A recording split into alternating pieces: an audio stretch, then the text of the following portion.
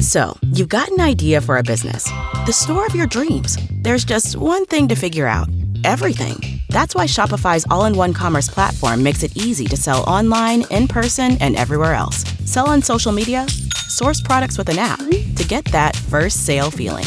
It's the only solution that gives you everything you need to sell everywhere you want. So when you're ready to bring your idea to life, power it up with Shopify. Sign up for a $1 per month trial period at shopify.com/listen. This is Stu Heinecke, author of How to Grow Your Business Like a Weed, a complete strategy for unstoppable growth. And you are listening to the Marketing Book Podcast. Welcome to the Marketing Book Podcast, helping you keep up with the smartest thinking in the quickly changing field of modern marketing. And now, here's your host, Douglas Burdett. Hello, thanks for joining me on the Marketing Book Podcast, where each week I publish an interview with the author of a new marketing or sales book, and which has been named as one of the top marketing podcasts by Forbes and LinkedIn, amongst others. Don't worry about taking notes. You can find links to everything linkable on this episode's website page at marketingbookpodcast.com.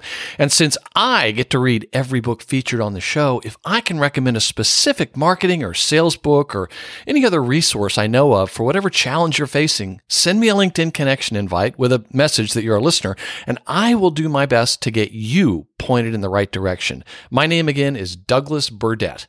This episode is sponsored by Marketing Architects, creators of the all-inclusive TV advertising concept that's so revolutionary, they wrote a book about it. I'll tell you more and how to get a free copy of the book in a few minutes. Now, let's get on with the show. Today, we welcome back Stu Heinecke to talk about his book, How to Grow Your Business Like a Weed, a complete strategy for unstoppable growth, published by Career Press.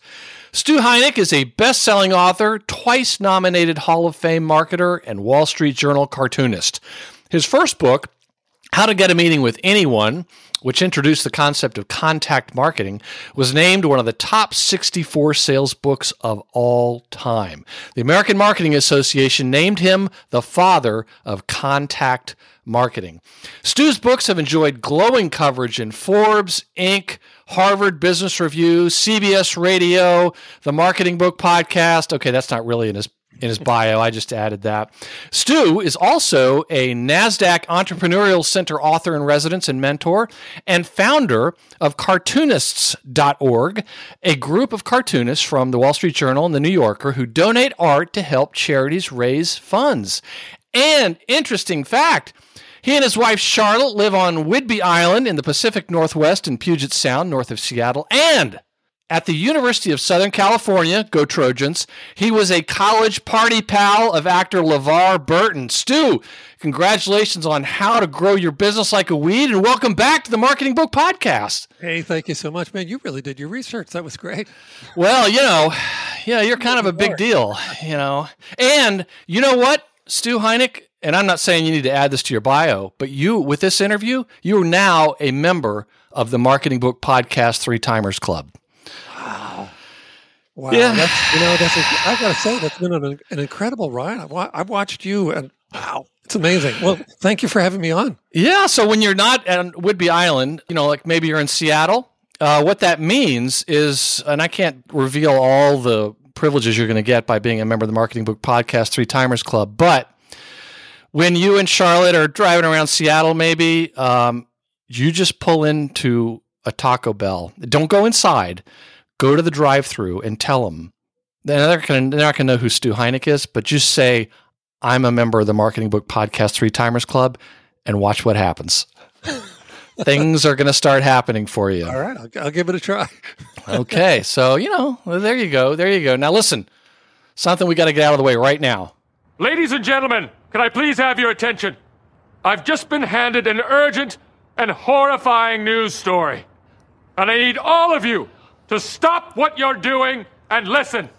This will probably be the most downloaded episode in the history of the Marketing Book Podcast, Stu, because the word weed is in the title of your book. But I don't want people... There's going to be a lot of new listeners. This will be the first time they listen. I don't want people to listen to the entire interview and be angry at the end, because this is not a book about marijuana, cannabis, CBD, pot, grass, dope, reefer, ganja, hash, herb, chronic, or anything like that. This is not a book about lighting up a bowl and getting baked, as the kids say these days. So not once in the book is it about marijuana. It's about the weeds you might see in nature. That's right. Yeah. Right. And when we say weed mindset, we're not talking about lighting up a bowl or a doob or anything like that. Thank you. Yes. So, yeah, but I do appreciate all of you first-time listeners. They stick around. There's other interviews that you might like. I was also excited to see a number of authors mention the book whom I've had the honor of interviewing, such as Mike Weinberg and Anthony Iannarino and Mark Hunter and Josh Steinley and Alexandra Watkins and even Joe Calloway. Yeah, absolutely. So, it was just like a kind of like a reunion. And I read a name like that and I go, oh, I know who that is. Yes, absolutely. So I guess I'm the most excitable reader of these books. Now, one thing, speaking of getting excited, I see on the cover of the book, you've got a quote from Kathy Ireland, who is the world-famous supermodel, author, philanthropist, enormously successful businesswoman. She wrote, "Weeds scale faster than any business. It's in their DNA." And for those that don't know anything else about Kathy Ireland, she appeared in 13 consecutive Sports Illustrated swimsuit issues. I mean, not that I was keeping track, but I think everybody knows that. Yeah. So, and actually, there was a book on the show a couple of years ago by Brant Penvitic called The 3-Minute Rule. And he's a Hollywood guy. He's pitched probably 1,000 shows. He produced reality TV shows, and he really figured out how to make a great 3-minute pitch. And so after I interviewed him, I published the interview, and I shared it on Twitter, and he retweeted it. And Kathy Ireland liked my tweet. Okay, so I'm just saying, we kind of go back, and the issue here is that, Stu, and I feel like I could, just between you and me, these supermodels, they won't leave me alone, okay? They're, and I guess, so I find that you interviewed her for the book, and we haven't met in person, Stu, but I consider you a friend, and I'm just worried that she's using you to get to me, okay? Because that's, that kind of thing happens. And then it doesn't end well. I mean, like these supermodels, for instance, Gisele Bündchen, the Brazilian supermodel, you'd think that she would be happy just being married to the American football star, Tom Brady. But no, she's messaging me all the time, like, Doug, what should I make Tom for dinner? And it's like, Gisele, oh, come on. We've talked about this. It's called Taco Bell. Oh, that's right. He doesn't even have to get out of the car. So anyway. I just want to say, I got to say something about Kathy because she was incredible to talk with. She's one of the sharpest people I've ever encountered. Well, I'm not surprised. And, don't talk about it like she's not here because I know she listens to every episode. But yeah, she is so phenomenal. And I mean this in all sincerity. God, she's just brilliant. As just one of the many things she's done as a military veteran and from a military family. My dad was in the military. She's done a lot for military families. Mm-hmm. And that's just one of many wonderful things she's done. Yeah, but if you mentioned she's a businesswoman, she's a branding maven. I mean, she's just unbelievable at branding and turning a business, growing a business. She said she always felt like a weed, like she was always a weed. Right. She's just so incredibly sharp. Just one of the sharpest people I've ever encountered. I'm not surprised. I'm not surprised at all. She's even smarter than she is beautiful, I would argue. And she has a lot going on. That's great. Yeah. I mean, and a very, very good person. So let's jump into the book here. I want to read from page 4 here. You write, there are a lot of people who have the word growth in their titles or in their social media profiles. Many of them talk about revenue generation as growth, but producing more sales is really just fuel and non-strategic. Whatever growth is, it has to be the result of a repeatable process, not randomly occurring events. Some of these specialists call themselves rainmakers. That is an apt description because rain is a random occurrence and not part of the mechanism that actually produces a plant. Seeds are living things packed with nutrients, biomaterial, and DNA preloaded with strategy, attributes, and process instructions.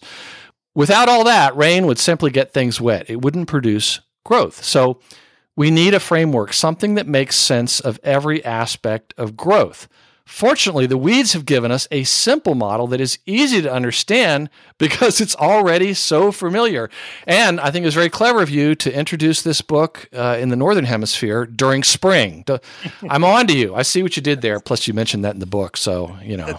But so the book has 4 sections. It's the nature of weeds, and then the weed mindset, and then the weeds model, which covers 8 levels of strategy.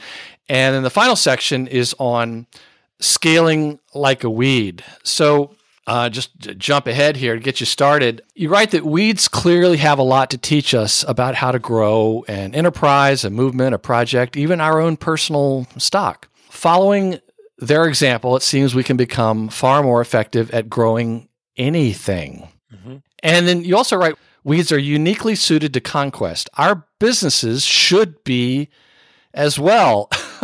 But Stu, the big question is, why then have the weeds not been recognized as a source of strategy for business? Because this is the first time I've heard of it, but it makes a lot of sense. Well, and it's a great question. It's one I've asked as well. Why hasn't anyone written about this before or noticed it before? Well, wait a minute. I shouldn't say that, because don't we all know what it means to grow like a weed? Yeah, you talk about kids all the time. That's an expression that's permeated our lives, and it permeates every culture on the planet. We all know what it means to grow like a weed. We watch them, we see them, they're all around us, and we can see that they're. Well, I don't know if we actually analyze then that they're running their process, and they never do anything without an unfair advantage, and all these things that they're actually up to. But you can certainly see that they grow like crazy. Mm-hmm. And they're persistent and resilient and so on. And all the things that we want to be in business. So I don't know. I'm not sure why it waited for me, but I thank God that it did. Weeds are just amazing. Yeah. Well, now we should clarify that there really is no such thing as a weed, right? Well, I mean, there's as a genus or phylus in biology, no, there isn't. It's just this term that we have for a plant that is especially, robust or intrusive, certainly intrusive, but it doesn't do what we want it to do. Or it's growing where it shouldn't be. Exactly. It might show up where we don't want it. It shows up where it's not related. Uh-huh. So it's sort of like it's shorthand for pest. Yes. Yeah. Exactly.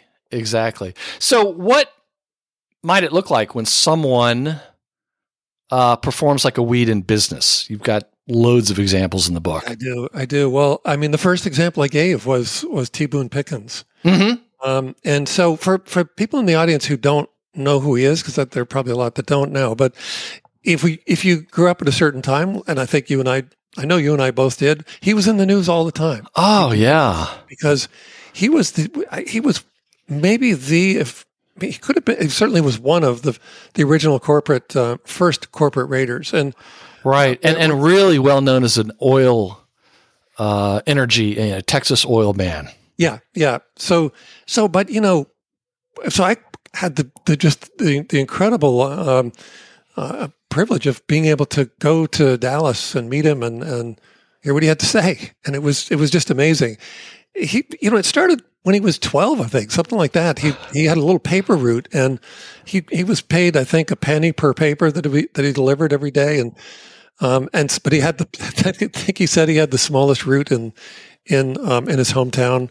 I think that was in Oklahoma. I can't remember now. But anyway, so just as a kid, this was him, and you already see the mindset of a weed and what he was doing in his paper route, because every time someone said, I don't feel like doing that, he would acquire those roots. Right. Around acquiring roots all over the place. Yeah. And before I knew it, he had all this. He had the biggest route in the town, and he was making quite a bit of money as a kid for a kid back in those days. But he was doing really well, and so that acquisition, that fever for acquisition, or that just understanding of how you can acquire other, entities, and suddenly your entity grows, was instilled in him at a very young age. He was already a total weed as a kid, but he really, really then just multiplied it. So, he went to school, got a good job. He started at Phillips Petroleum, and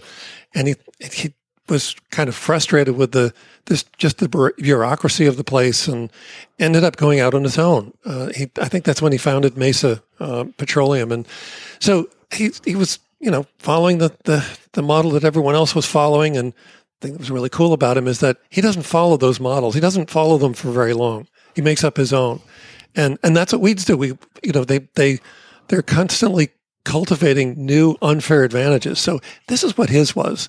He realized that, all these companies had oil reserves, and that's what he was trying to accumulate in his company. And to do that, they had to go drill a lot of wells, a lot of holes in the ground. These would either be dry holes or they'd be a hit. And he realized, I could do that, or I could, why don't I acquire some of the companies that already have these reserves? Then I'll have those reserves. And just like his paper route. So, right. He was. So in the shower one day, he's saying to himself, why don't I should just see if I should just reach out to some of these companies that are sort of similar to my size, but maybe a lot still, multiples of my size. And he reached out and they weren't taking it, particularly this one company, Hugoton. And then he had another shower epiphany. Well, if they won't do it voluntarily, why don't I get some investors behind me and we'll buy up their stock quietly. Yeah, quietly. Just sneak up on them and buy up their stock like a weed. Yeah, exactly. and just like weeds spread all over the place, right? Yep, that's exactly what he did, and he pulled it off. So Hugoton was 28 times the size of his company, and instantly his company became 28 times bigger than it was. Just like the paper route example. And then, so here's another really interesting thing. So then he said, well, okay, I got to go after the really, really big ones. He kept having these epiphanies in the shower. So, and this is another one. He just said, I'm going to make a run at, I can't remember if it was Phillips that was next, but he went after the big ones, Phillips and Gulf Oil and Unocal eventually. But he went after this next company, and so then they were on to him, and they put up defenses. Here's the thing: some people think that T. Boone Pickens, they think of him as a corporate raider as one of those people who comes in and acquires a company in a hostile takeover and then divides it up, sells it all off, and everybody loses their jobs, and they're destructive. They're a destructive force in society. But that's not who he was. What he was doing was he was acquiring these companies, but it was to hold the companies. I mean, the companies had huge value in them, and what he recognized was that they had I'm not sure quite how they were doing this, but the management of these companies was artificially suppressing the value of the stock. I don't know why they would do that, but they were doing that. And so stockholders weren't actually, and if the stock was valued just based on the reserves that the company held, then they'd be much higher. So every time he went in, this is the thing that was really interesting. Every time he made a run at a company, he'd do it really quietly. They'd just be buying up blocks of stock. And suddenly the company would notice it, and they'd start buying up the stock, and so there was this bidding war for the stock, and the stock prices went up. They were sort of restored to where they should have been. So it turned out that anytime he made a run at a company, even if he didn't end up taking over the company, his positions on the stock that he was buying, his investors were behind all this too, and so anytime he did that, those holdings they just mushroomed in value. So he made he'd make hundreds of millions of dollars just by making a run at a company, even if he didn't take it over.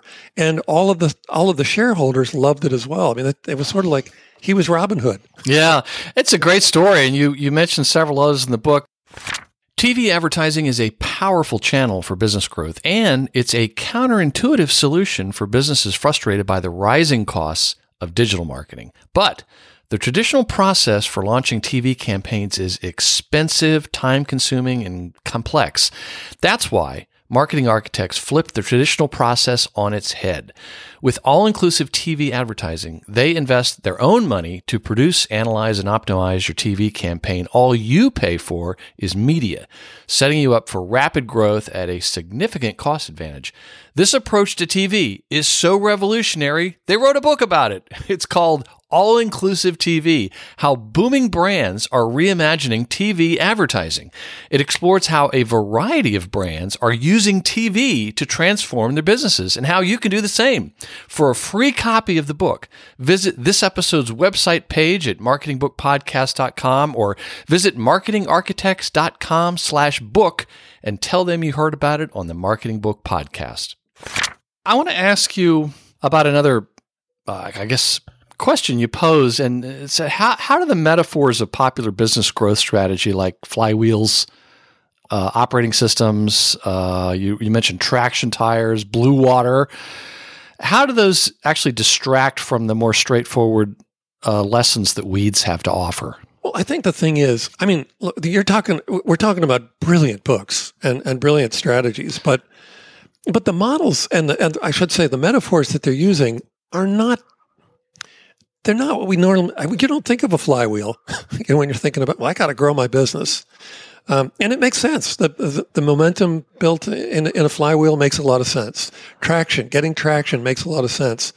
But what I find is that then there's isn't enough depth to the metaphor to carry the user of that metaphor or the reader of the book further, and to have them absolutely just understand and absorb the fullness of the metaphor and the fullness of the model. So we all know what it means to grow like a weed, and there was a time when what set all this off was for me was driving down the Santa Monica Freeway one time, long time ago, and I noticed a dandelion growing out of a crack in the concrete median in the freeway. And it's something that we see all the time. It's so natural to us to see that, and a split second I'm saying, "Wow, that's incredible." Look at this. This thing is just sitting in the middle of a freeway where no plant belongs, and it's making a living. It's running its process. It's incredible that it's doing that. And you might wonder, well, how did it get there? And then on the other hand, you might say, well, it's so natural to understand how it got there. Dandelions have those seeds that blow around and they probe every possible opportunity to take root and really every opportunity to sort of to expand, or you could say to take up more market share. And so we see weeds doing these things all over the place, all around us. So I think it's really, really, it's just so deeply understandable that if we're basing our growth strategy on what weeds do, we can watch what weeds do. After you hear this interview, I guarantee a lot of the people listening will go out and they'll notice what the weeds are doing in their lawn. Just today, I was pulling up some little yellow dandelions that hadn't turned into the part that spreads. And of course, now whenever I see weeds, I think of Stu Heinecke. But I look at the weeds with greater respect. So anyway, well, listen, let me ask you, I'm going to go to chapter 3, which is about page 23, 24 for those playing the home game.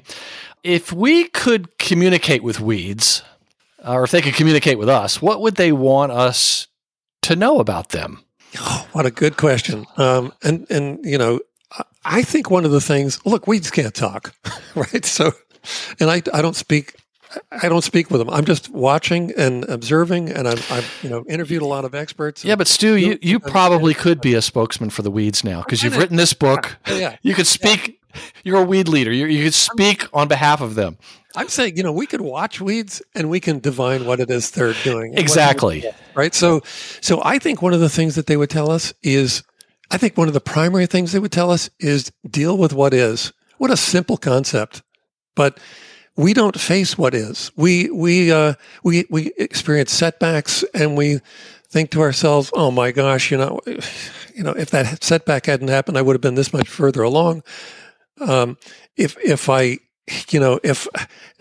only people were seeing me the right way, or just, instead of being just focused on what could have been, what should have been, what we thought we would deserved, all these things that end up just taking up focus and time.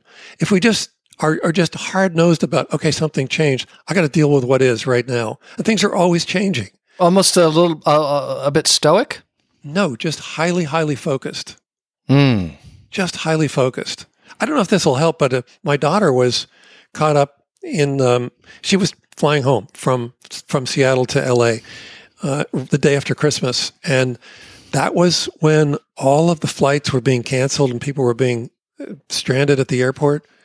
And so she called me in a panic. She thought, "Oh my gosh, I don't, now the line is like around the terminal and I'm not going to get home and I'm going to miss this." And I said, "Reka, here, that's my daughter's name, but you've got to focus on what is. Just focus on what is. What is it?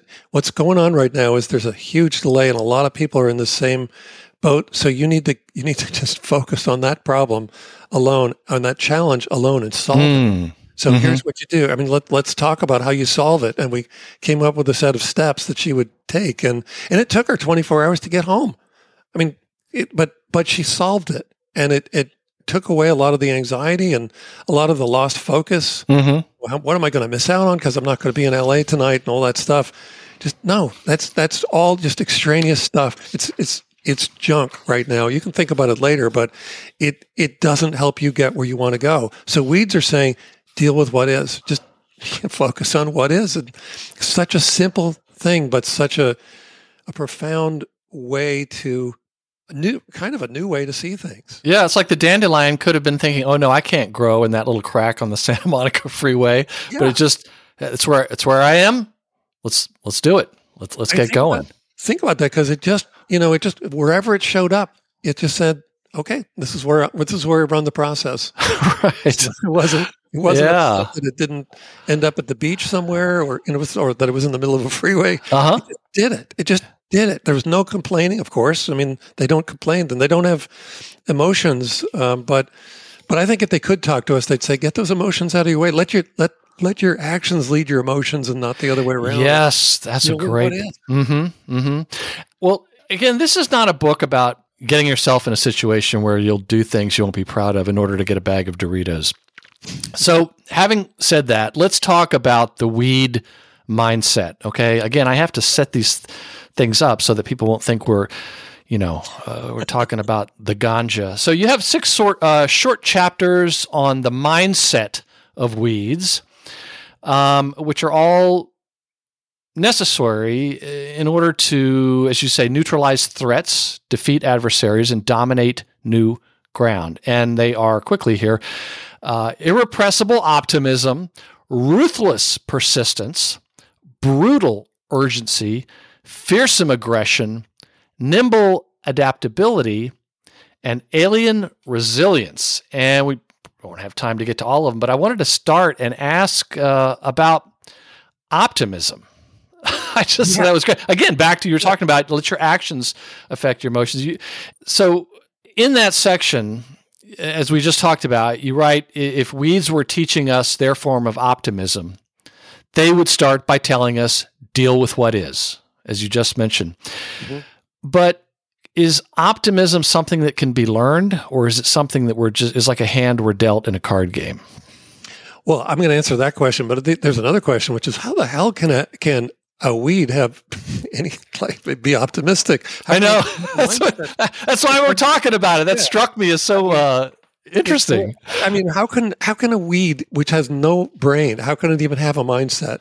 Right? I mean, that's it's pretty crazy. But if you look at weeds, people say the same about me, but please continue. Well, yeah, we're going to cover that. But the thing is that if you think about it, I guess a mindset can be something that is thought of and expressed. You can express it in your words, certainly your actions, or it can be just something that's apparent. And I think that if we think about weeds as maybe it's the species or the grove or the collective of weeds as a single entity, there's some sort of collective intelligence huge collective intelligence going on there, and I'm sure we'll flesh that out even further. But if you watch what they do and you watch how they do it, there is definitely a mindset behind that. And they are aggressive and urgent. I mean, if you pull out a weed, if you knock it down, what does it do? It goes right back to running its process and rebuilding. And there's no complaining, there's no whining, there's no, oh gosh, if that hadn't happened, I would have been over here. I would have been this big instead of that big. It doesn't care. It just runs its process, and it's incredible. So we can become more like that. We can actually become more optimistic. Yeah, we can. And I think this is the way we do it. Is that, again, I mentioned earlier that if weeds could talk to us, they'd say, deal with what is, but they'd also say, we don't have emotions. So they get in your way. They don't get in our way, but they get in your way. So what we would suggest is, instead of letting your emotions lead your actions, turn it around. Let your actions lead your emotions. And I think that's profound as well, because if we start, let's say, exercising every morning when we weren't before, then we manufacture optimism and more. I mean, I think we train our brains to be more perseverant and so forth. I mean, we can allow those actions to do the things that we would do if we were feeling more optimistic or more excited about what we were doing. Just give yourself permission to do those anyway and watch what happens, because you do become more optimistic.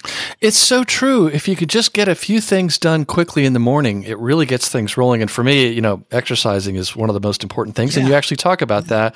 But you mentioned we've been letting our emotions run our actions when we should be doing the opposite. Our actions should drive our emotions. Psychologists have long noted the correlation between deeds and feelings. Act optimistically, and you will become optimistic. So, great advice, and it's just something I kind of forgot about. So, let's talk about ruthless persistence. I want to read a quote from let's see here, page 56. You write, "We're told that to be successful in business, we must be persistent. We're told that so often the word has nearly lost its meaning. You can only be told, just keep going, so many times. I believe its meaning is diminished because we lack a mental picture of what true persistence looks like." So how would persistence be viewed by weeds? Well, I think one thing I should say is, how can we also, see or observe their persistence? And so I talked about these blackberries that are in our backyard, and it's this grove of blackberries, or I don't know, it's a clump, whatever. It's a big one. And they're just wild they're just crazy wild. And so they're really, it's impossible to get rid of them. It's impossible to control them. So I've tried a lot of things. I've dug them out. We had someone come in with a tractor, and they dug them out, but the seeds are in the ground. They'll just reactivate, and the I don't know what these things are called, but the tubers, or the sort of heart-shaped bulb in the ground, almost rock hard. They're crazy tough things. But anyway, so the tractor came in, the crew came in, and they removed all the material, and then they came right back. And then I went out with a pickaxe and I started removing those that's right. Bulbs, and they came back. And then we started, put a paint. We'd cut the shoots, and we didn't want to put a lot of Roundup. Roundup is terrible stuff. Well, I'm sure we'll talk about that a little bit. We would put it on the stems just to kill them off, to keep coming back. So now I've taken to just mowing it with the lawnmower. But here's the thing, they just keep coming back. And that's the one thing about weeds. They will just keep coming back. It doesn't matter what's happening. If they're alive at all, they will come back. And they've got all kinds of really interesting, as I've said before, they never do anything without an unfair advantage. And they've got a lot of those built into how they keep coming back. And I think the thing that we need to see as business people is just, we need to see how they keep running their process. They have a process that they run that's been honed over millions of years, and it's adaptive. It's crazy how good and how effective these processes are. But they have a process that they run, and what they keep falling back to is, I'm going to keep running my process. So no matter what's happening, no matter what setback has just occurred, I'm going to keep running my process. And that's what they do. They just, it just never, how could I say it never occurs to them? Nothing occurs to them. But it would never occur to them to stop running their process until the season calls for it. I mean, that's part of the process as well. They go into senescence in the fall. So then they'll stop, they'll regroup, they do what they do during their off time, but they won't stop until then. You can't. Yeah. It reminded me of a couple of American football coaches like Bill Belichick, Nick Saban, who are famous for saying, just do your job. Just focus on what you are supposed to be doing. Don't worry about anything else. That might sound like a put down. Would you just do your damn job? But if you think about it, what they're saying is keep running your process. You've learned the process. You know what it is. We know it works. Process is the accumulation of expertise and then the dispersal of that expertise to every person, every member of the organization. That's what we need to do. They have the gift of a process. They might not even appreciate it. Yeah, I think I used to hear the word process and it would put me to sleep. I would just think, oh my God, this is so bureaucratic. And but weeds completely changed my mind about process. They have a magical process that they're running, and we should too. Yeah. So let's talk about alien resilience.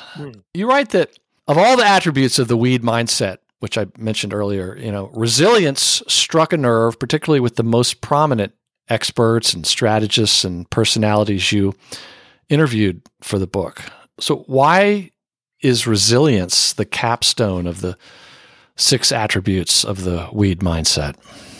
Well, I think I just described the persistence of the blackberries in my backyard, but I guess we could also call that resilience. They're never giving up. They're never going away. Right. They never lose faith in what they're doing. They just keep going, which is what causes them to win so overwhelmingly out there in the field. Mm-hmm. And so that's just.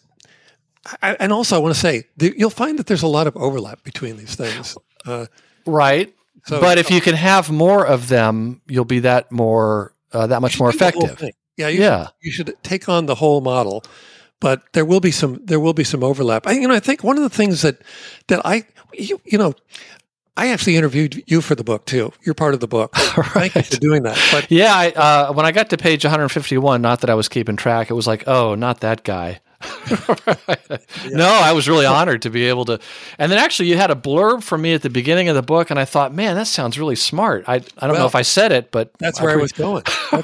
Well, when I interviewed everybody for the book, I was saying, okay, now that we've spoken about weeds as a positive thing, as a positive force in our lives to help us grow and show us how to grow, is there some quick quote that comes to mind? And you said, weeds are nature's SWOT analysis. And I'm thinking, that is exactly what I want everybody to take from this book, and just to take from weeds in general, because every time I've spoken to people about weed strategy and about how awesome weeds are as a guide to growth, I'll hear back from them, and they'll say, "Oh my God, I just started noticing what the weeds are doing in my yard," and they're amazing. And so your statement, your quote about there being nature's SWOT analysis is so true. I hope that everyone will start watching what weeds are doing and take a lot of inspiration, not just inspiration, but I don't know, just insight from what the weeds are doing and kind of what they're saying. Yeah, well, and I still don't want them necessarily on my beautiful yard. No. But when I see them, like I did today, it's like I have this kind of weird admiration now because I've learned so much about them and what they go through. Yeah. So. Yeah, absolutely. Well, you should, because they're awesome. They're so amazing. Yeah. Well, let's move on to the weeds model, and that is all the different strategies. And so the model are 8 things. It's seed strategy, seed pod strategy, thorn strategy, segmentation strategy, rosette strategy, vine strategy, root strategy, and soil strategy. Yeah. Let me just elaborate just a little bit further from page 233. A little bit more about what those mean, and we can't go into all of them, but seed strategy helps us gain dominant footholds with overwhelming amounts of awareness and market attraction. So some people are thinking, when are we going to start talking about the marketing? It's coming. And then seed pod strategy gives us multipliers of that same awareness and attraction. Thorn strategy defends our position and IP, intellectual property, and denies entry to rivals. This is something going to be really relevant to the folks in the tech world. Segmentation strategy segmentation strategy keeps us balanced and alert, ready to defend against any disruption. Rosette strategy has us always seeking and developing more unfair advantages. Vine strategy gives us quicker and more dominant access to markets and critical resources.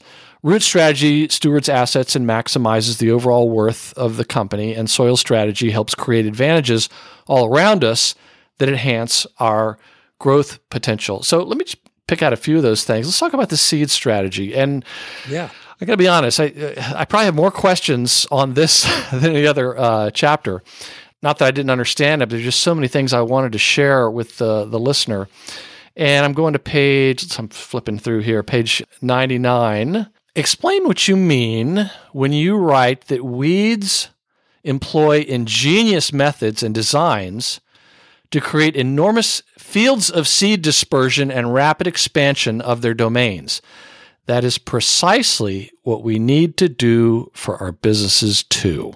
Yeah. Well, I mean, if you think about, let's say, dandelions are the most common version of a weed, I guess. That we're all familiar with dandelions, and we see what they do with those seeds. We also see what they do with their seed pods, but those seeds have been designed, they've evolved, so that they fly around and they probe every possible opportunity to take root. And they will spread and spread and spread. If you think about a dandelion versus a sequoia, or I'm in a forest right now of Douglas fir trees, and they're huge trees. That's my favorite tree. They're beautiful. Oh yeah, I don't know why, but but they just drop these little, when it comes time for them to seed and spread, they drop their little pine cones. It's kind of surprising how little those pine cones are, but they drop those cones and they just land at their roots. They don't go anywhere. They don't spread anywhere. But a dandelion has this built-in unfair advantages, and these unfair advantages, and those seeds especially, one dandelion plant will spread over, I don't know, could be a quarter of a mile, something like that. I mean, it just and other weeds. I mean, dandelions are kind of weed light. They're so tame compared to some other forms. Oh, I learned. Yes. Oh my goodness.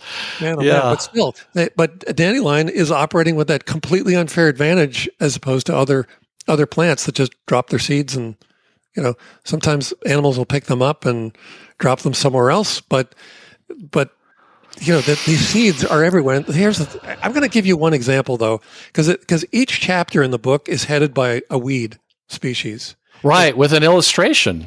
Yeah, cool illustrations from the Royal Botanical Garden in London, and so. But the one that I put at the head of the seed strategy chapter is water hemp, and water hemp is if dandelions are kind of a lightweight version, and they're really hard to get rid of. They're already a big challenge to deal with, but water hemp, my God, that's been showing up in farmers' fields and agricultural fields all over North America recently, and that plant is, well, it's an annual. We'll come back to that. It's an annual, and no, actually I won't. Annuals, the entire population dies off every year. So when they evolve at lightning speed. It's really interesting to see what happens. I mean, that's a really, really like a startup. They don't have much time. Well, kind of, but it's also it is kind of like a startup because it's absolutely extreme. Yeah, in its existence. So what that plant does is every plant produces up to 4.8 million seeds. Let me give a comparison. A dandelion is a perennial. It lives 5 to 10 years, and it pops out an average of 15,000 seeds. So we already know when dandelions pop up in our lawns, it's impossible to control them. And you see the seeds going everywhere. But imagine 4.8 million seeds per plant from this weed, and so this plant it's never going away. And these seeds are just they don't have any sort of special. They don't have any wings or tufts or anything. They just drop, but they're about the size of a caraway seed, and they embed in the ground, and you will never get rid of them. And here's the thing, also that because it's an annual and because it's evolving so quickly, you could then look at its process. Its process is its evolution. So its process has, we dump a lot of seeds. There will be mutations within those seeds that will deal with whatever comes up.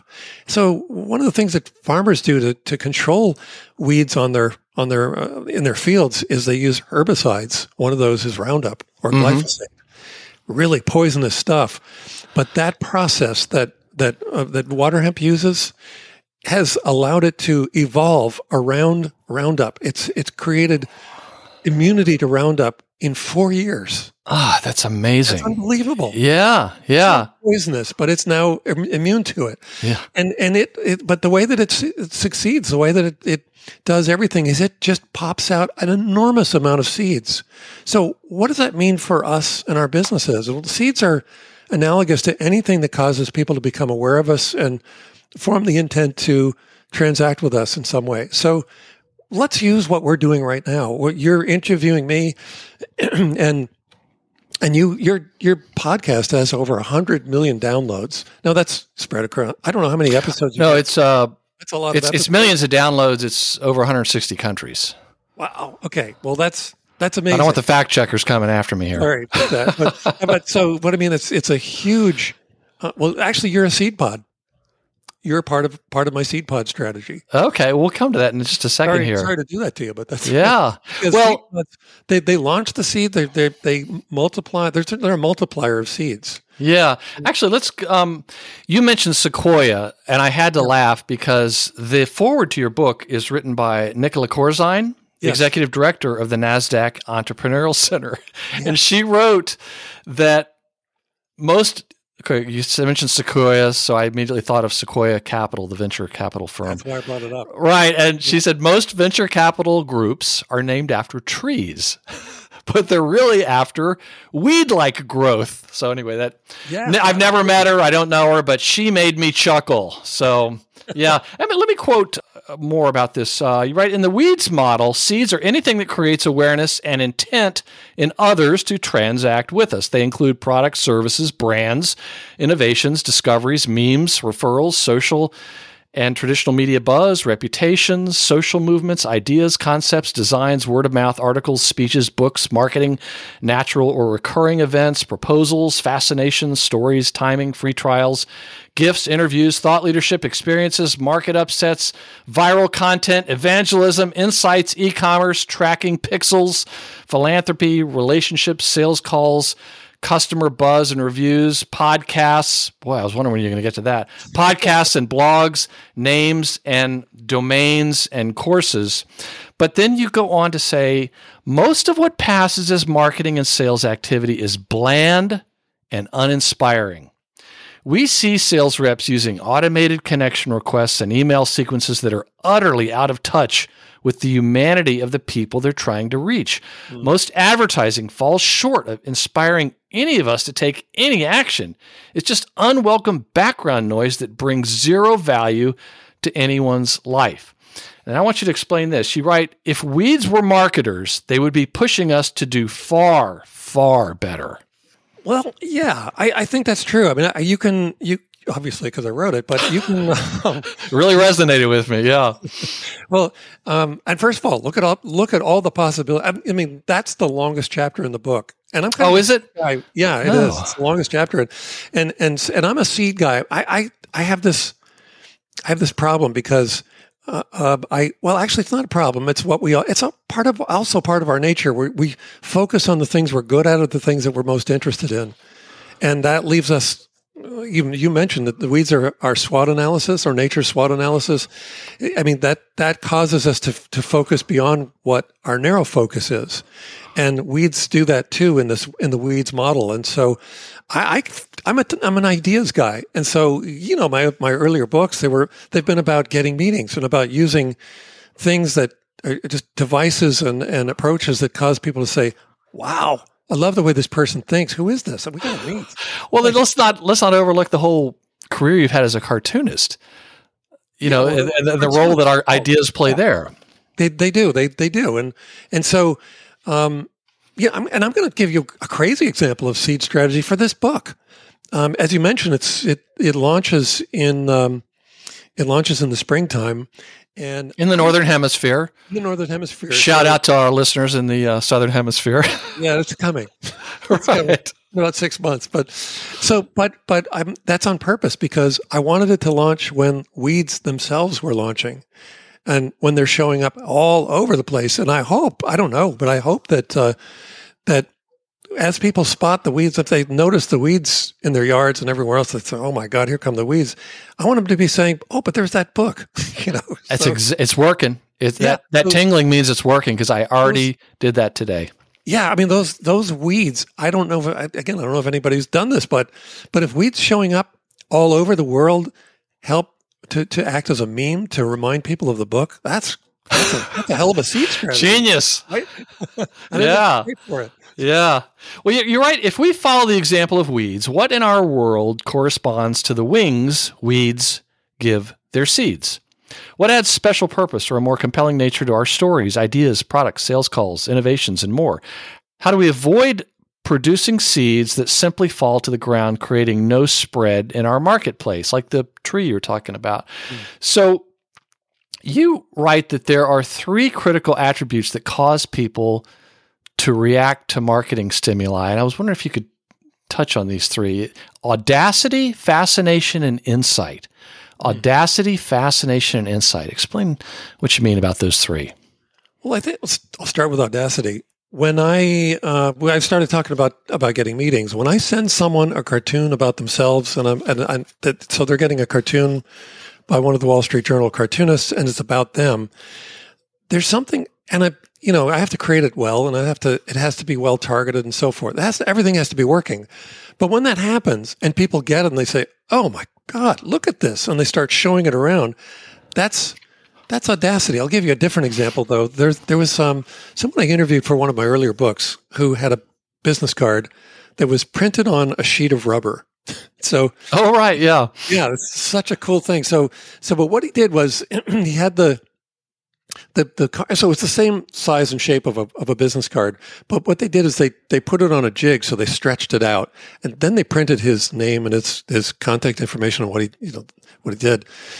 And so then the ink cures and dries, they take it off, returns to its original shape. And then like those balloons, that have writing on them, you can't quite see what they are until you blow air into the balloon. Well, you couldn't read his card until you pulled on it on both ends and stretched it.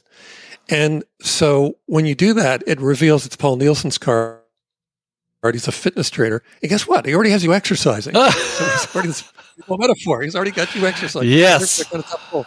So he said every time he handed one of those things out, he would get 3 or 4 new clients.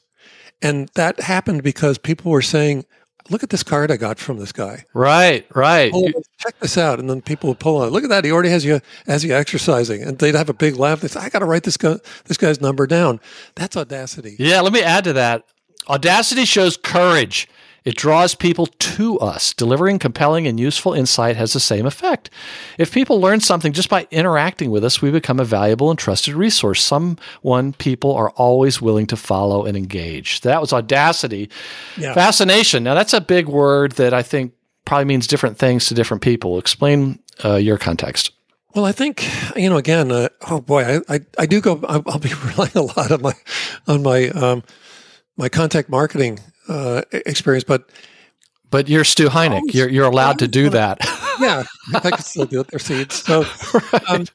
So the thing is that when you send something, I'll tell another story. Cool story. Dan Waldschmidt I think you've probably had him on your show, but no, I haven't. But I've read about him in your books. You got to have him. He's a sword guy. Yes, exactly. So Dan's a turnaround specialist, and he's also a big sales blogger and an author. He writes the blog and wrote the book Edgy Conversations, and he runs 100-mile marathons and wins. Oh, that's right. I forgot about that. Yeah. So there's this knife's edge ultra competitiveness to his personal brand anyway, but he's a turnaround specialist. So he was telling me what his process is for getting new clients. What he does is he reads the business news looking for stories of missed earnings estimates. And when he finds one, someone, a CEO in trouble, you can't buy a list of those. But when he finds one, then he has a sword made up by the prop maker who made the swords for the movie Gladiator. So now quite a few years ago, but these beautiful swords. One of my favorite movies, yeah. It's a great movie, but it has these beautiful swords made up, and he has the CEO's name engraved on it, and one of his favorite inscriptions, if you're not all in, you're not in at all. And then he has this packaged in this beautiful wooden box, and he sends it with a handwritten note. I don't think he has logos on the note even.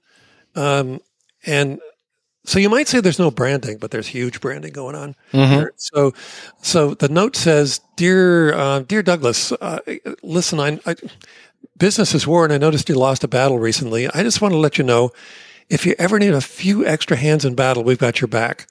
And so that's the explanation for sending the sword. And as I mentioned, there's no logo on there. It's not, I don't even think it's on his letterhead, so there wouldn't be a logo, but that handwritten message, the fact that he took the time to write a handwritten message and what he wrote, and the fact that he had a sword made up and sent to the CEO, he's getting 100% response rate to that campaign. Right. That's unbelievable. Right.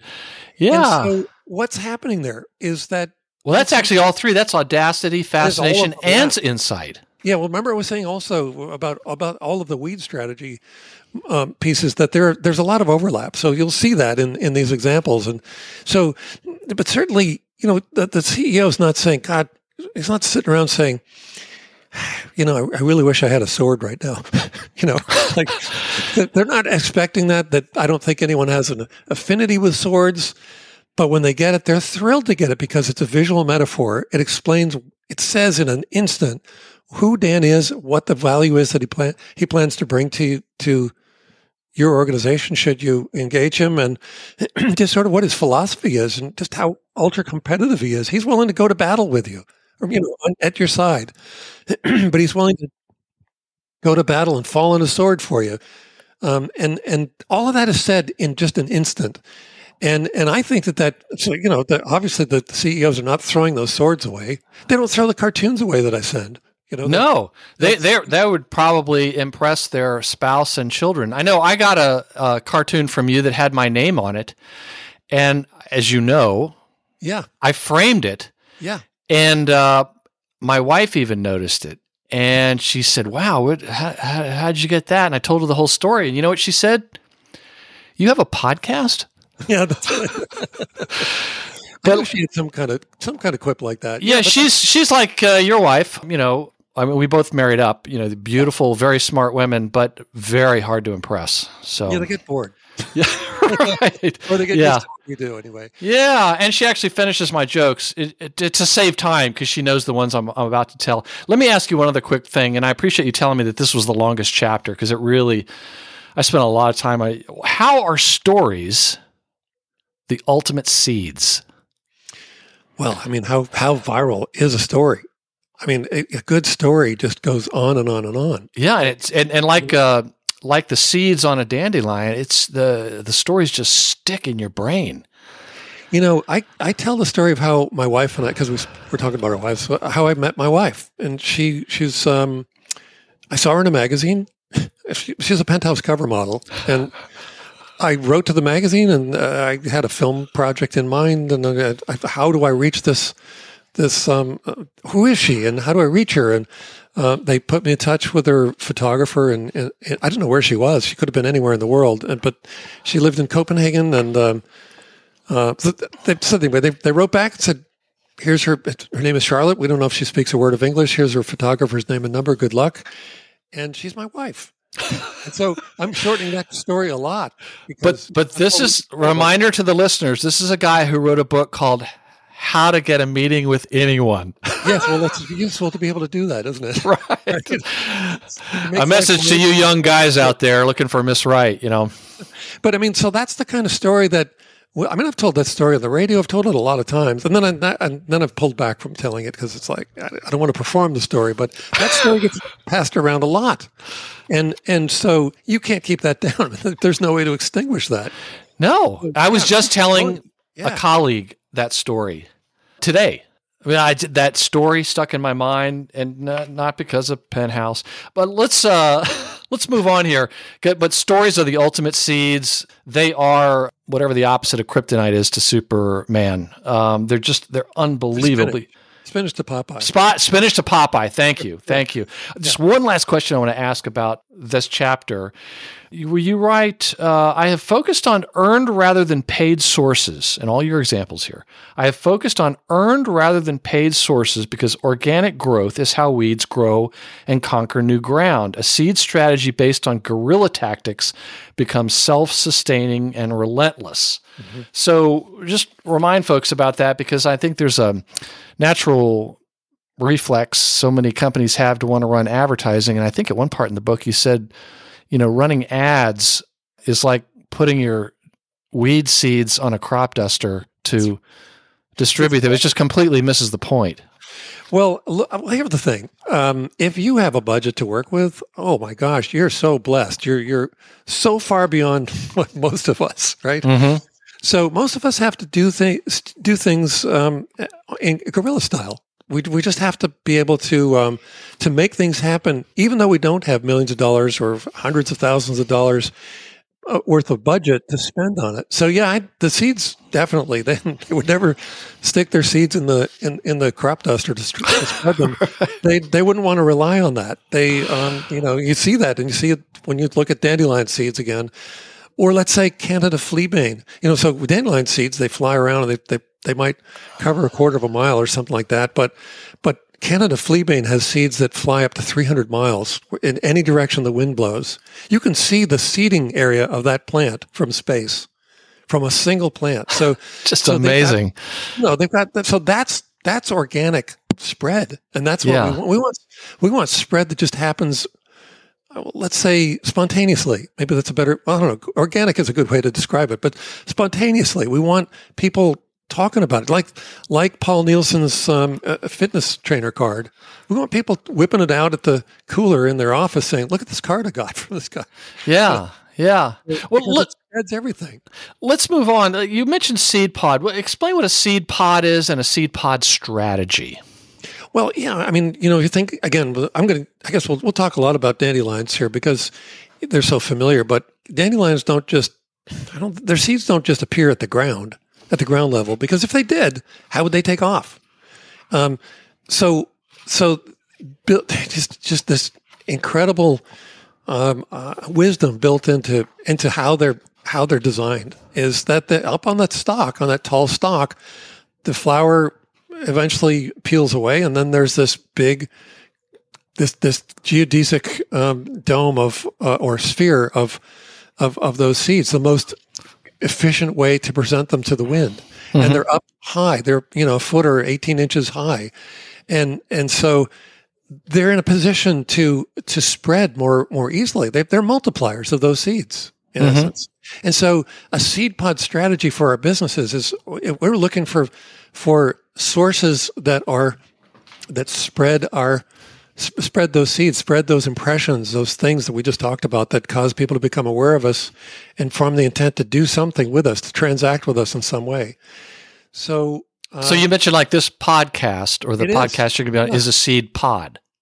It is, because you are helping me expose, you're exposing this message, everything about the book to your audience. And it's an audience that I wouldn't have reached otherwise. So you're a multiplier of those seeds, and right?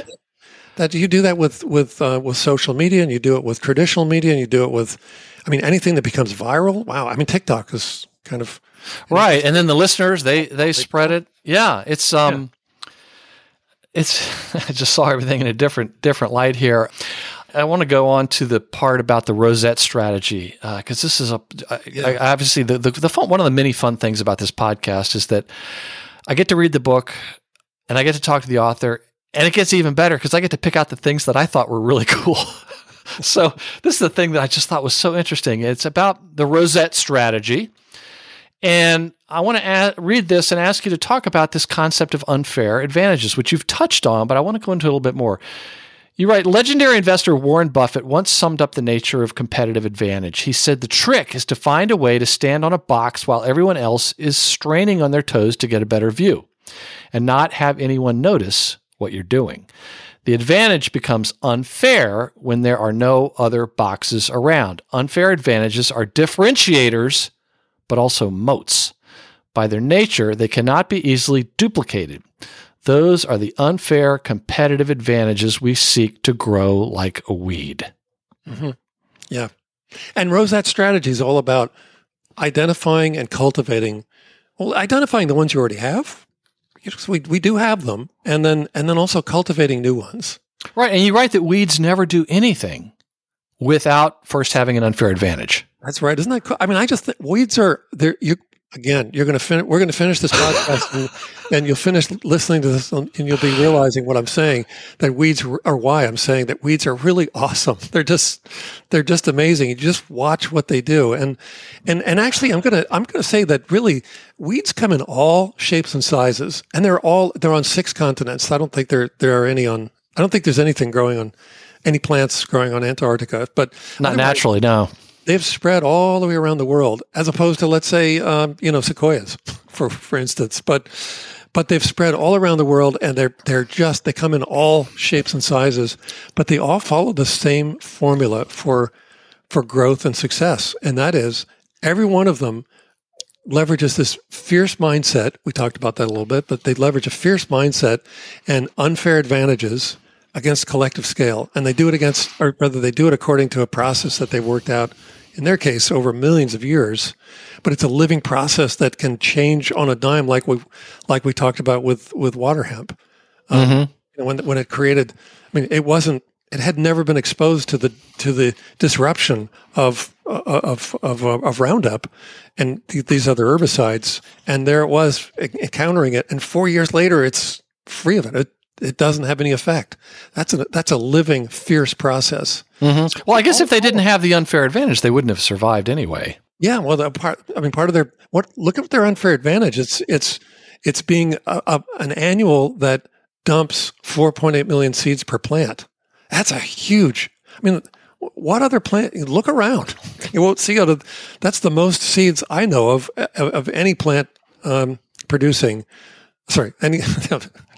You know what I'm trying to say. That's the most seeds that I know of that any plant produces. Right. Well, and you're a guy that studied that, so you. Well, a bit. I mean, I'm not a botanist, but I certainly got to talk to a lot of weed scientists. Mm-hmm.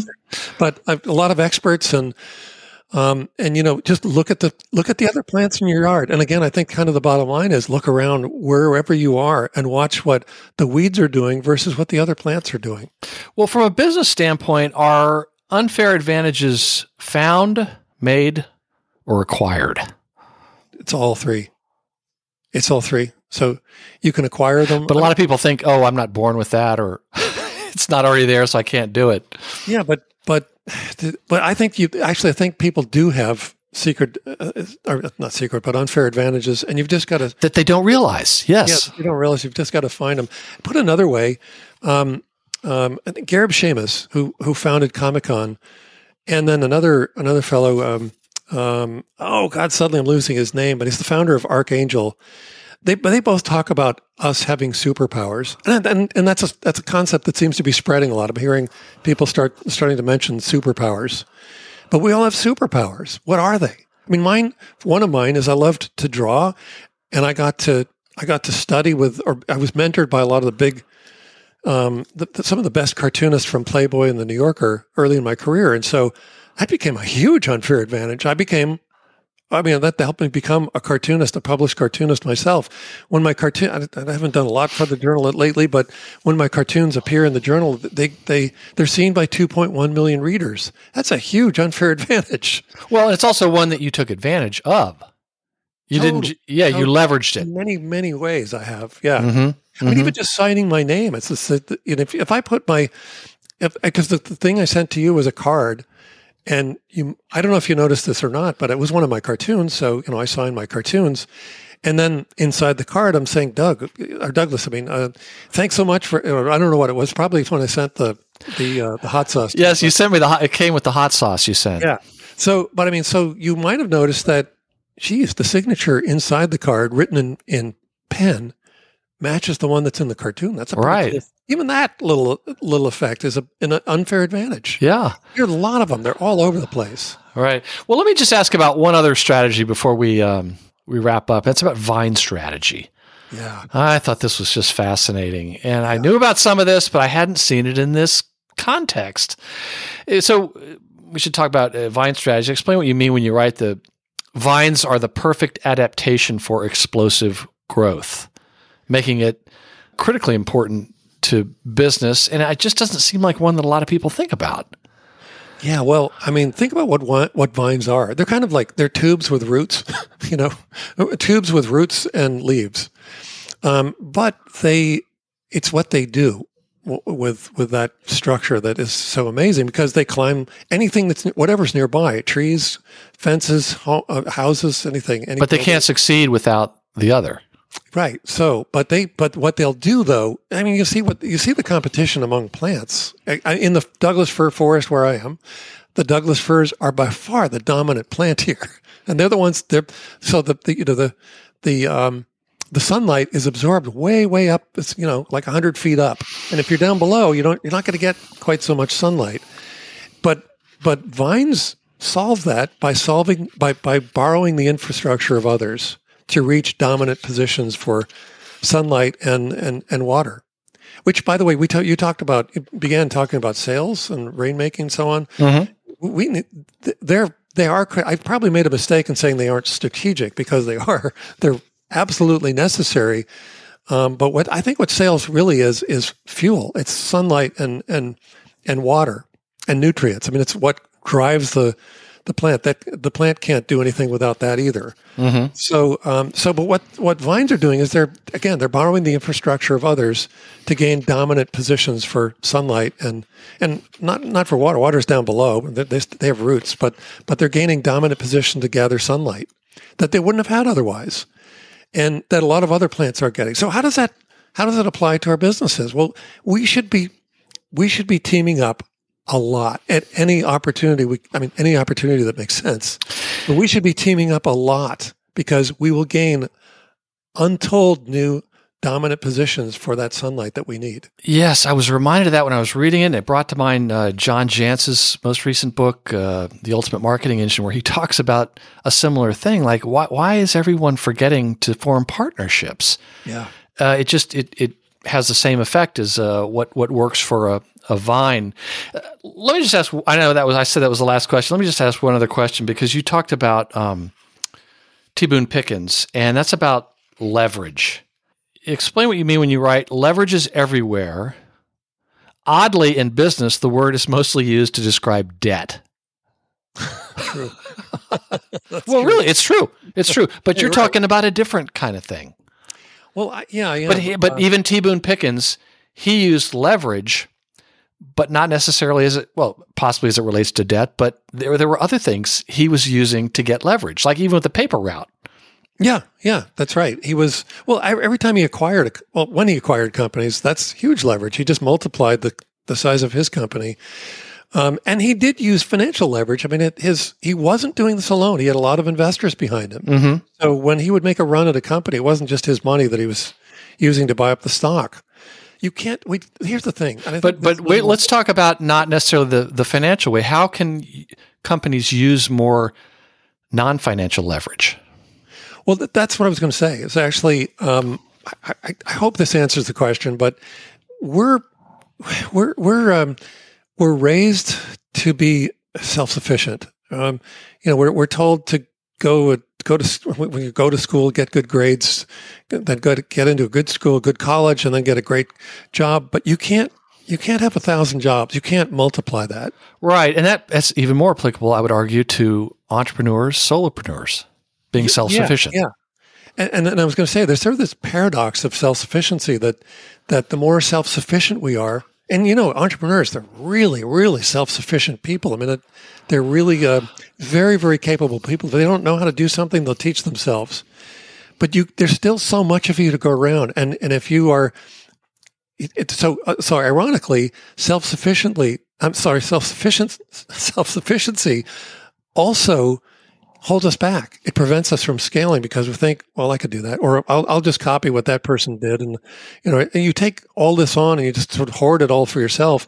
And what you end up having is 100% of nothing or very little. Mm-hmm. And so this form of leverage is how do you, and we were just talking about Vine strategy, how do you go from one-to-one leverage, which is just you working by yourself, teaching anything you need done to yourself, all those things, going from that to teaming up with people and people who have other, they've got bases of clients that you don't have. They have other advantages that you don't have. They have all these things that they can bring to you, and that you have unfair advantages that you can bring to them. Yeah. When you do that, you both become stronger, and I think that's one of the big messages of Weeds is just you need to if you are working at you need to root out all form of one-to-one leverage first of all, from whatever it is you're doing. And then you need to make the leap to multi-channel leverage quickly, meaning you team up with people, you execute a Vine strategy, and I got to say, just having written the book, and studying Weeds, and then of course hearing I interviewed a lot of people for the book as well, a lot of business leaders and some retired U.S. Army generals, couple of generals, and some CIA people. But the experience of writing this book has changed the way I run my business, and I'm much, much more collaborative. And it's funny because it causes it to grow. Right. Like yeah. Despite yourself, you grow. Yeah. It's pretty amazing. Well, Stu, if readers took only one thing away from the book, what would you hope it would be? Well, I think it's that, if you're operating it's just what I was saying. If you're operating at one-to-one leverage, you need to change that quickly because you will never scale anything. Mm-hmm. You need to create alliances and affiliations and partnerships with other people who have sales channels and other things that they can expose you to.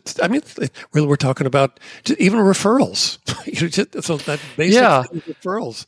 And we're not just talking about entrepreneurs. We're talking about publicly traded companies. Everywhere. Everything can grow. Yeah. This is sort of the theory of everything about growing anything. Mm-hmm. So I think it would be that. I think it would be find ways to create affiliations immediately. Start spreading it around. And instead of feeling that you're taking a diluted share of what you had, what you're actually doing is multiplying what you have. Yes. And that's the point of scaling. Yeah. Yeah. Well, let's give the listener something to do today. What's one thing a listener could do today to put in action one of the many ideas from your book? Oh gosh, I don't want to repeat that because I think that's really I am going to repeat. Go out and find some affiliations and create some affiliations immediately. Start working with people that you even think of as competitors. Turn them into alliances. Yeah, you mentioned attorneys, accountants. There's all kinds of people out there that you could be working with. Well, yeah, but if you're a financial advisor, you should be creating relationships with attorneys and CPAs and so forth, because those can be incredible sources of sunshine and water, mm-hmm. And nutrients to you as a weed. But really, new sales, new clients to your business. Start doing that immediately, and your business will change. But I think the other thing I would suggest is start working on letting your actions lead your emotions. So I think one of the best ways to do it, and it's just a simple thing to do, is start working out. If you aren't doing it, start working out every morning. Mm-hmm. And that could include walking. You could, and get outside even. Get outside yes. too, because we haven't been outside a lot because of COVID. But get outside. But start letting those actions drive your emotions rather than the other way around, and you'll see a big change from that as well. Ah, so true, and such great advice. Well, Stu, are there any recent or upcoming books that you recommend or looking forward to reading? I just finished reading Thrive by Meredith Elliott Powell, and I love that because she wrote this wonderful book. It even has a bush on the front, where we're thinking plants.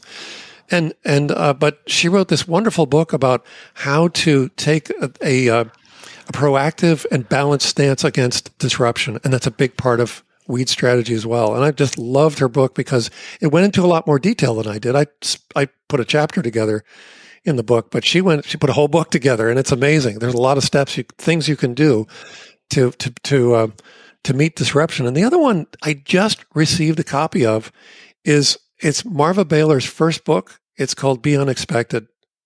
And the rest of it is Resetting Routines to Revolutionize the Future of Work. And work is evolving right now. Work from home. Where is that? Are we going to hybrid, or what are we doing there? And work is always changing. Everything's always changing. So I think that's really, I can't wait to read her book. So that one is Be Unexpected by Marva Baylor. Be Unexpected, Resetting Routines to Revolutionize the Future of Work. Oh, interesting. And Thrive, Strategies to Turn Uncertainty to Competitive Advantage. Was Meredith at the Outbound conference when you went to it? Yes. Yeah. Yeah, I met her there at an earlier meeting of the Outbound conference. And I don't know if you've had her. Or... I haven't interviewed her. She's contacted me. And it's one of those things where I said, yeah, it's great. Can you send me a copy of the book? She's in one of my masterminds. Yeah. I know her. We talked about Asheville. She lives in Asheville, and my mother's family was from Asheville. And yeah. Well, I'm one of my weed strategies is I started a group called Authors Leverage, and we meet every Friday. That's what I was doing this morning. We meet every Friday, and we're coming up with all these unusual ways to move more books and create more, more leverage. Well, I hope you're telling them about the Marketing Book Podcast. Oh, they know all about you. Okay. Meredith is one of the members. Oh, great. Okay. Yeah, she's great. She's amazing. Yeah, absolutely. Absolutely. I'd love to interview her about this book. Well, at marketingbookpodcast.com, we're going to include links to everything linkable, including the books that you just mentioned, as well as the book by Dan Waldschmidt, your site at stuheinecke.com. I'm going to include a link to your LinkedIn profile and your Twitter account. Everything linkable. We're gonna put it there, make it easy for everybody. And now, a word to you, dear listener. I want to ask you a big favor, just one. Please reach out in some way to Stu and congratulate him on the book and thank him for being a guest on the Marketing Book Podcast. Send a message on LinkedIn or Twitter, or even just go to his website. Also, if nothing else, congratulate him on becoming a member of the Marketing Book Podcast Three Timers Club. Or, just thank him for his unbelievable patience putting up with this knuckleheaded podcast host. Guests on the show, now, I'm not kidding here. They have told me how much they just love hearing from Marketing Book Podcast listeners. And not just because Marketing Book Podcast listeners are so really ridiculously good looking. And if you're listening on your smartphone and you have subscribed to the Marketing Book Podcast on your favorite podcast app like Spotify or Apple Podcasts, all these links can be found by going to this episode right now and clicking on this episode's website link. Closing quote. The business press and nearly everyone on social media are fond of dropping short lists of authoritative imperatives as the keys to growth and success. They tell us, do these 3 things and double the size of your business. And then they drop 3 random bits. Be persistent. Build your team. Talk to your customers. But the weeds have now given us a framework that is cohesive and complete and utterly powerful. And we can immediately see where all the bits actually fit. Growth gurus and experts may tell us they have the key to making it all work, but I trust the weeds. They've been doing it for a long time and have it perfected. Growth is not just about selling more. It's not just about being more persistent. It's about leveraging a fierce mindset and force multipliers against collective scale and getting everyone on board. Using the weed strategy framework, or any framework, might seem stifling, but it actually fosters creativity. We see that in the incredible expression of weeds in the world. They're all following the same basic plan, but they've taken such different paths, and every one of them is awesome.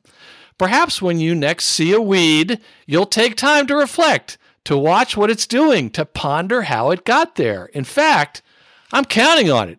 It's part of my seed strategy. From this point on, I'm counting on every weed that pops up anywhere in the world to serve as my meme to remind people to buy this book.